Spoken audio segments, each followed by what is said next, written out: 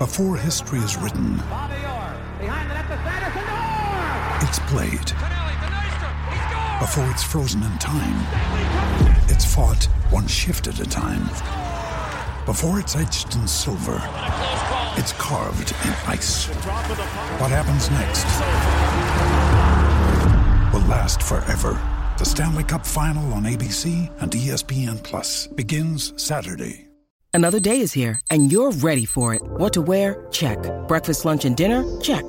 Planning for what's next and how to save for it? That's where Bank of America can help. For your financial to-dos, Bank of America has experts ready to help get you closer to your goals.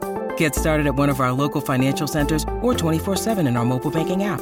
Find a location near you at bankofamerica.com/talktous. What would you like the power to do? Mobile banking requires downloading the app and is only available for select devices. Message and data rates may apply. Bank of America N.A., member FDIC. When you need mealtime inspiration, it's worth shopping Kroger, where you'll find over 30,000 mouth-watering choices that excite your inner foodie. And no matter what tasty choice you make, you'll enjoy our everyday low prices, plus extra ways to save, like digital coupons worth over $600 each week. You can also save up to $1 off per gallon at the pump with fuel points. More savings and more inspiring flavors make shopping Kroger worth it every time. Kroger, fresh for everyone. Fuel restrictions apply.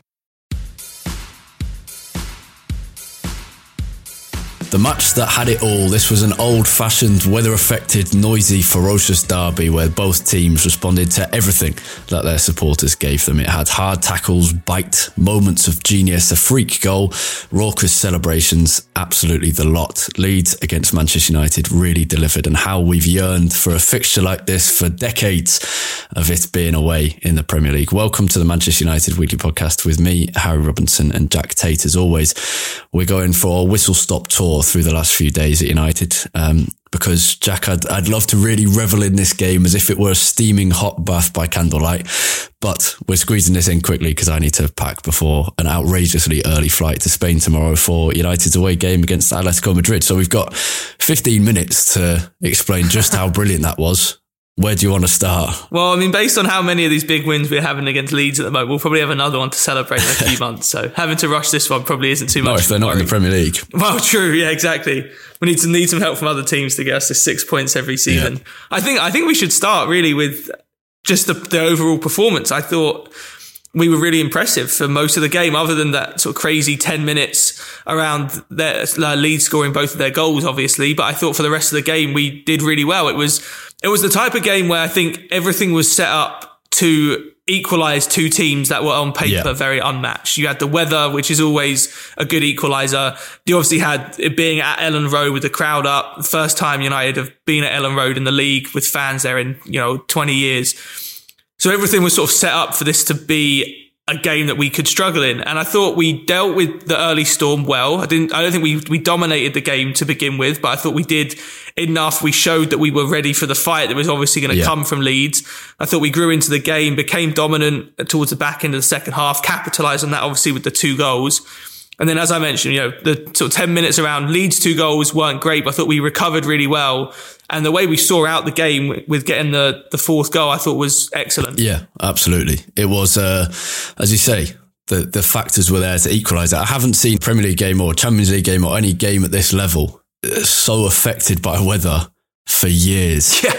Years. The way that the ball kind of got caught in the surface in the second half, particularly when, and Harry Maguire mentioned this post-match, particularly in our half, in the second half, the defenders were coming out with the ball and it was just kind of getting stuck behind them. It was like the old FIFA glitches where your player would carry on running and the ball would just stop. Yeah. It was especially funny watching Wan-Bissaka try to dribble because the ball already gets stuck under Wan-Bissaka's feet quite a lot when he dribbles anyway. Yeah. And he was literally having to fall over to try and dribble the ball because it was getting stopped in the water. Yeah, and then you'd see people punt it in front of them really hard and it would look like it was a massive overkick and then suddenly it would stop and be perfect. And Maguire especially changed his passing completely. There was a couple where he absolutely thundered it into his teammates. He started passing not on the ground but in the air, I noticed. And you just don't see Premier League games like that. This pitch was really heavy. The ball got heavy and it made for a proper modern Premier League classic. as I say, had that old-fashioned feel to it. And I can't remember who tweeted it, one of the regular journalists, maybe Mark Ogden, who said 2 of the most forward-thinking managers in the league, and this looks like a game that could have been played in 1976. And it had an element of truth to it, and it made for a brilliant spectacle for the neutral, for Leeds fans, even though they lost, and certainly for us. It's one of those amazing kind of feelings, just a warm... It'll be one of those games where it leaves you kind of with that warm glow to everything in life for the next few days. There's a certain number of podcasts a season, very few normally just one, where I'll crack open a beer before we start recording, just to savour the moment. And this is one of them. Yeah, absolutely. It's going to be a game, I think, that lives a long time in the memory because it was such a roller coaster.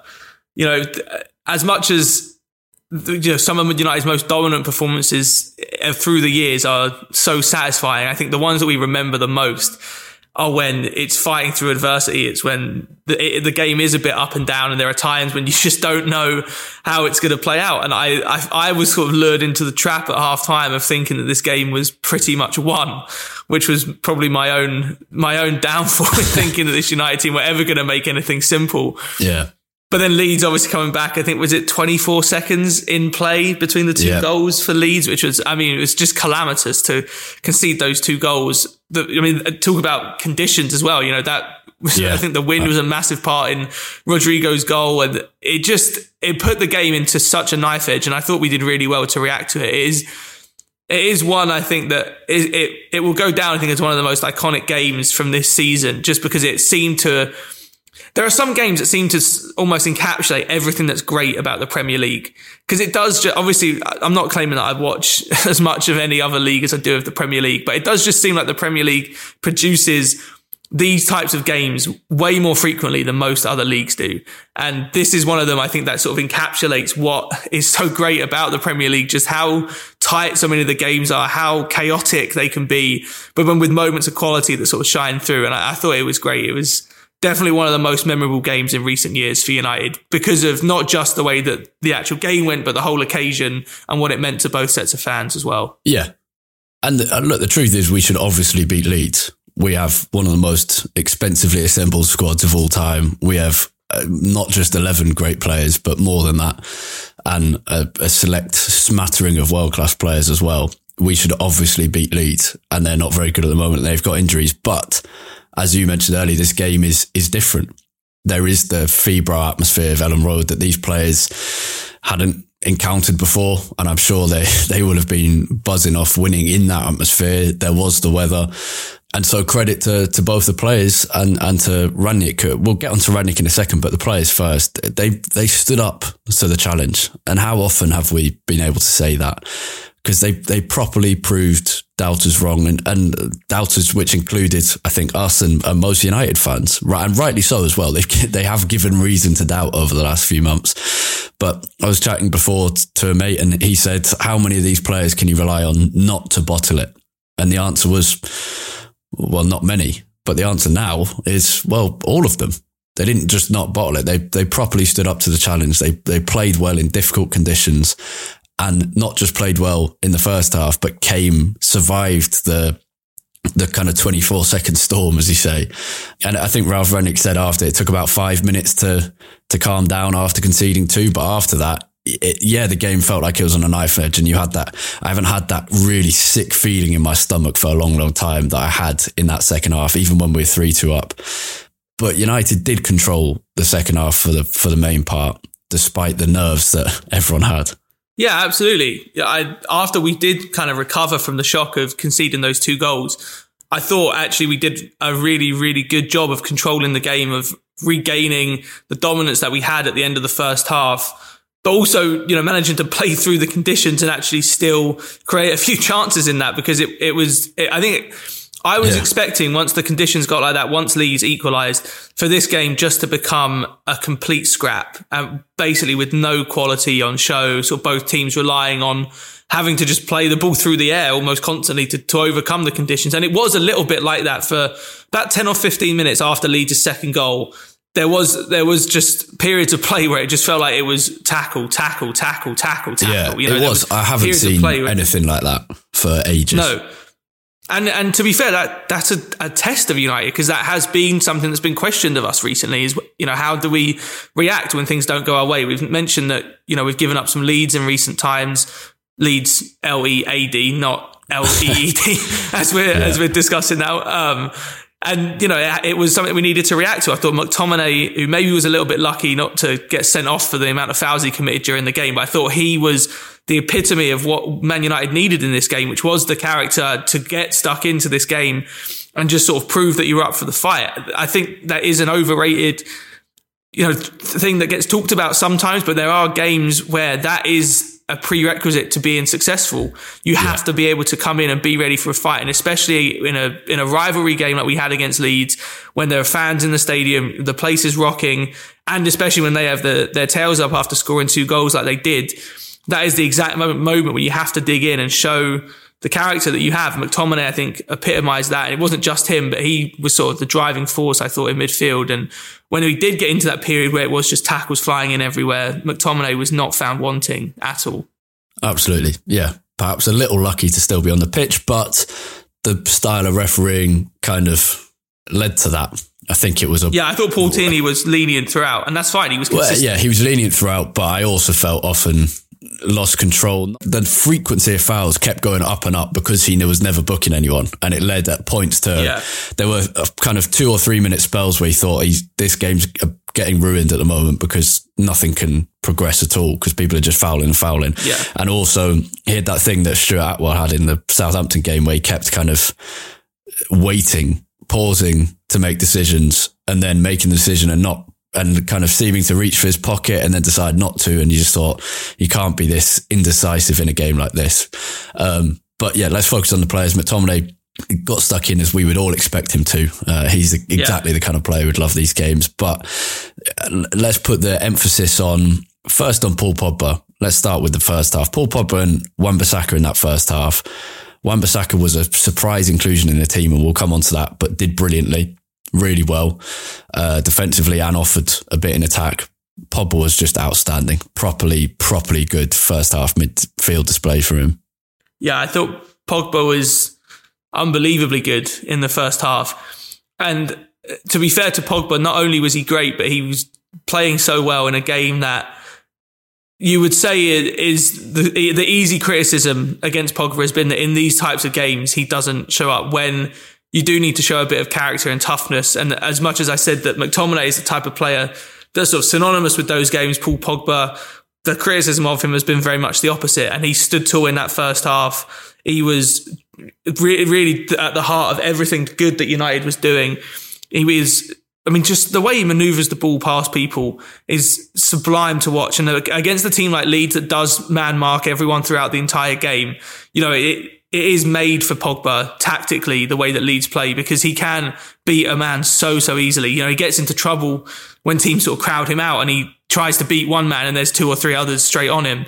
But when it is just one-on-one, just the simplicity of how he got past Forshaw to set up the what should have been a goal for Ronaldo in the first half. He just walked past him as if he's not even there. He wasn't even didn't really pull out any type of skill that we know Pogba has. It's literally just shifting the ball onto the left foot, but the ease and the speed that he does it at just absolutely glides past him. I thought it was brilliant. And it's been fun to watch him, to be honest. And that's a word that I'm becoming used to saying about this United team at the moment, because we have some fun players and we're putting in some fun performances, and Pogba is, very much a part of that. Yeah, and talk about fun. Jadon Sancho, just getting better every week. Yeah. I thought he had quiet spells in the game. But there was probably a 10 or 15 minute spell in the first half where he really not controlled things in terms of controlling possession or controlling the tempo of the game, but dominated things, I guess you could say, in terms of how many chances he was creating and how involved he was in United's attacks. And then that last 20 minutes where Leeds were getting tired, you could see it in their legs, the ball was catching in the pitch.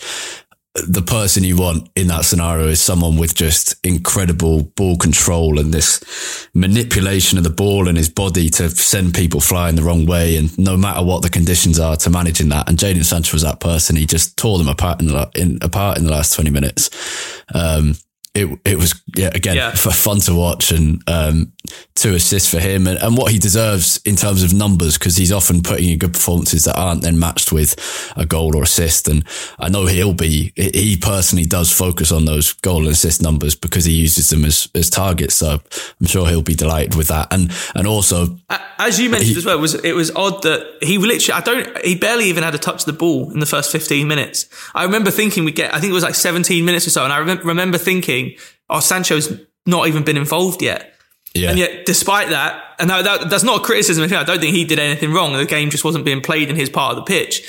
But then despite that, the other 75 minutes, he was astonishingly good. Yeah. Yeah. Most passes in the final third, most touches in the opposition box, second most successful take-ons, most chances created, 2 assists, most progressive actions. And another really important one, recovered possession on 9 occasions. Wow. Only Luke Shaw and Aaron Wan-Bissaka did that more than him. And that shows how important he is to this kind of Rangnick style of play. As Rangnick said, he fits this style perfectly. He probably fits his style better than kind of any other player in the team, to be fair. And that makes sense because Rangnick tried to sign him when he was 17 at RB Leipzig. So it makes complete sense.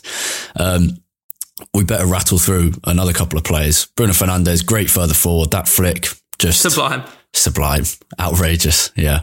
We don't need to put any words to that. I'm just going to be watching it on repeat again and again. It wasn't, I mean, the fact the defender got on a touch made it slightly less perfect. But this was a game where perfection was not necessary. It was a game where kind of the off the cuff things were even great. Just the audacity to try that. Like the audacity to even try that at the 88th minute of a game you're winning by 1 goal. What I loved about that goal is that came after a sequence of, I don't know how many passes, but we kept the ball for about a minute in leading up to that. We just popping the ball around, seeing out the game beautifully. And you're thinking, just keep the ball, just run out the clock. Fernandes is like, nope, I'm going to flick it over the defender's head in a Bergkamp kind of flick. Just to even try that is ridiculous. For it to come off is unbelievable. Yeah, and then Anthony Elanga scores a 4th. A great arc to that story of a big miss from him that it could have been a great goal where he really, really should have scored.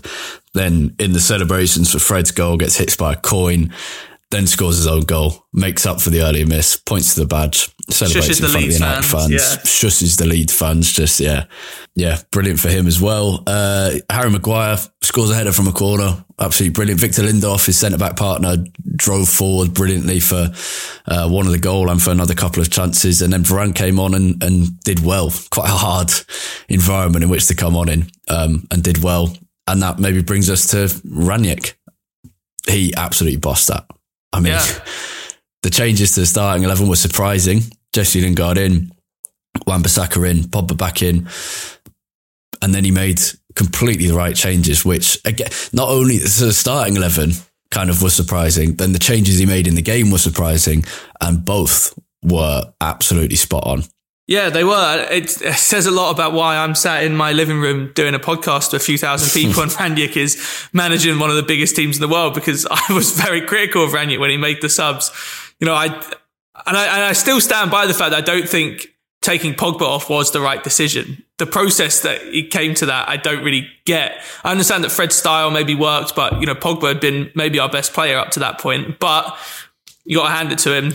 Both subs score the goals that get us the win. And it worked beautifully. And it's been something that we've talked about, that Rangnick subs haven't always made the most sense since he's come to United. But these ones, the outcome of them is perfect. And I think Fred coming on made a lot of sense in the game that was becoming very stretched, and Fred just brings that energy, and his runs forward do complement so well with Sancho. I mentioned it in the last episode that him and Sancho's understanding is really starting to blossom. Yeah, I thought we needed an extra body in midfield because it was starting to get way too open and people were committing, and then there was a huge amount of space. I was surprised Pogba came off, but we mentioned a few weeks ago that Rangnick just needs to learn more about these players and get used to making those subs again. And in fairness, I can't remember whether it was maybe the Southampton game where Pogba bossed it first half and then tired in the second half. I think Pogba stayed on about 10 minutes too long in that game. And I think Rangnick learned from that. He was also getting more heavily marked in the second half than the first. He was much less influential. So I kind of understood it. I think Rangnick was both learning from the Saints game or whichever game it was, I can't remember, but also just adjusting to what Leeds had done. And in the end, I think it really paid off. I think it was a great decision. I thought Fred coming on was the right decision. It was absolutely a game that suited Fred down to the ground. I expected it to be Lingard off, Sancho to the right, Pogba to the left, and Fred on in midfield. Obviously, he brought Elanga on instead. But listen, I'm not going to sit here and complain about the subs they made when both of them came on and scored.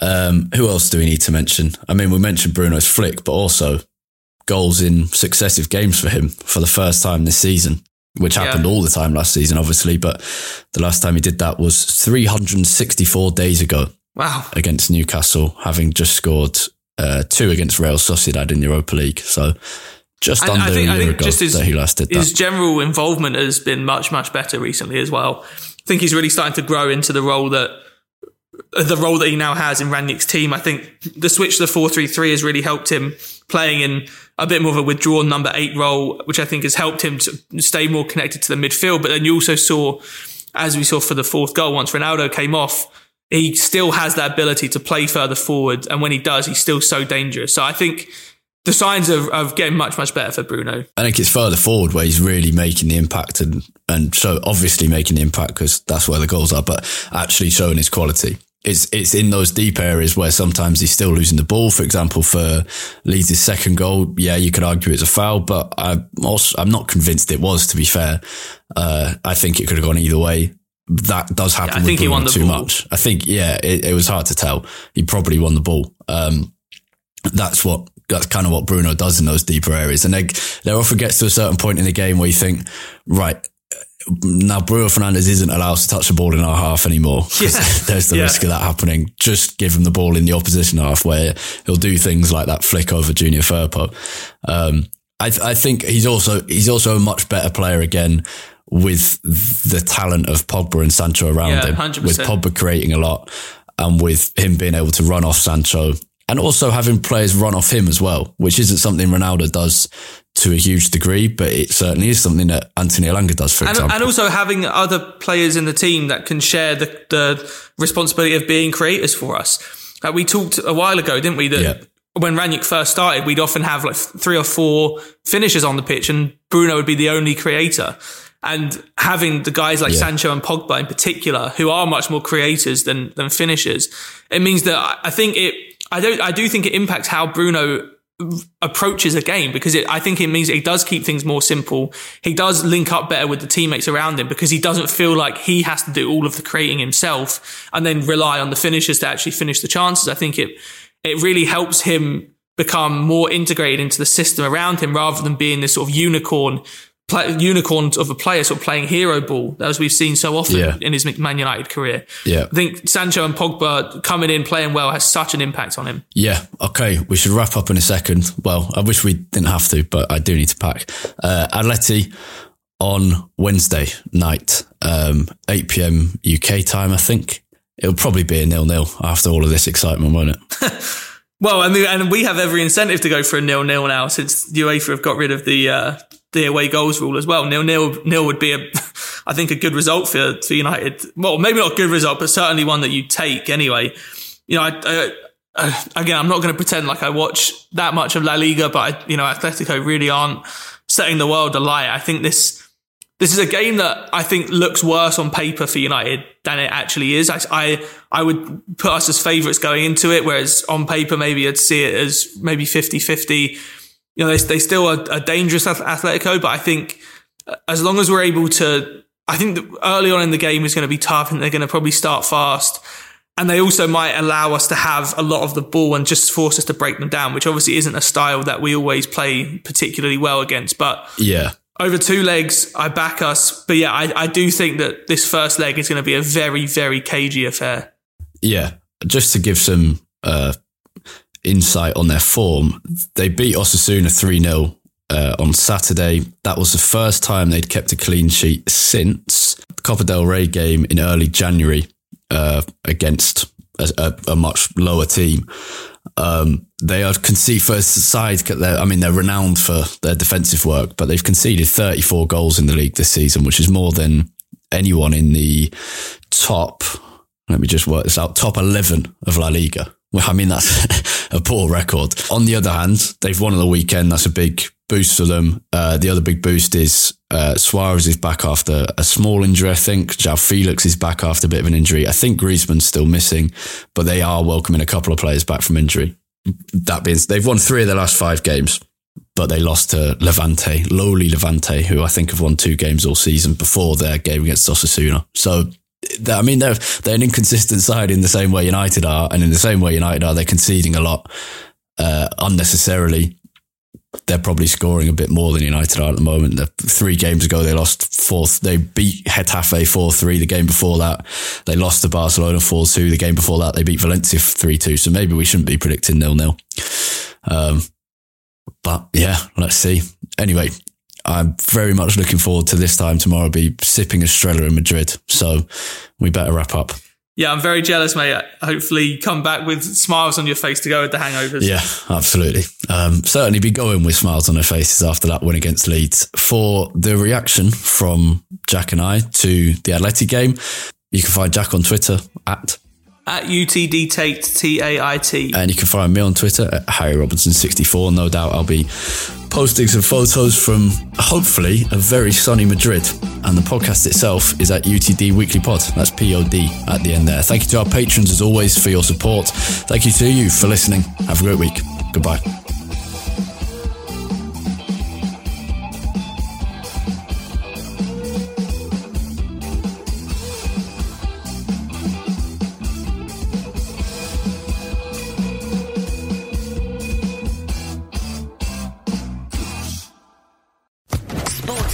Podcast Network. Judy was boring. Hello. Then Judy discovered ChumbaCasino.com. It's my little escape. Now Judy's the life of the party. Oh, baby, mama's bringing home the bacon. Whoa, take it easy, Judy. The Chumba life is for everybody. So go to ChumbaCasino.com and play over 100 casino-style games. Join today and play for free for your chance to redeem some serious prizes. ChumbaCasino.com. No purchase necessary. Void where prohibited by law. 18+ terms and conditions apply. See website for details.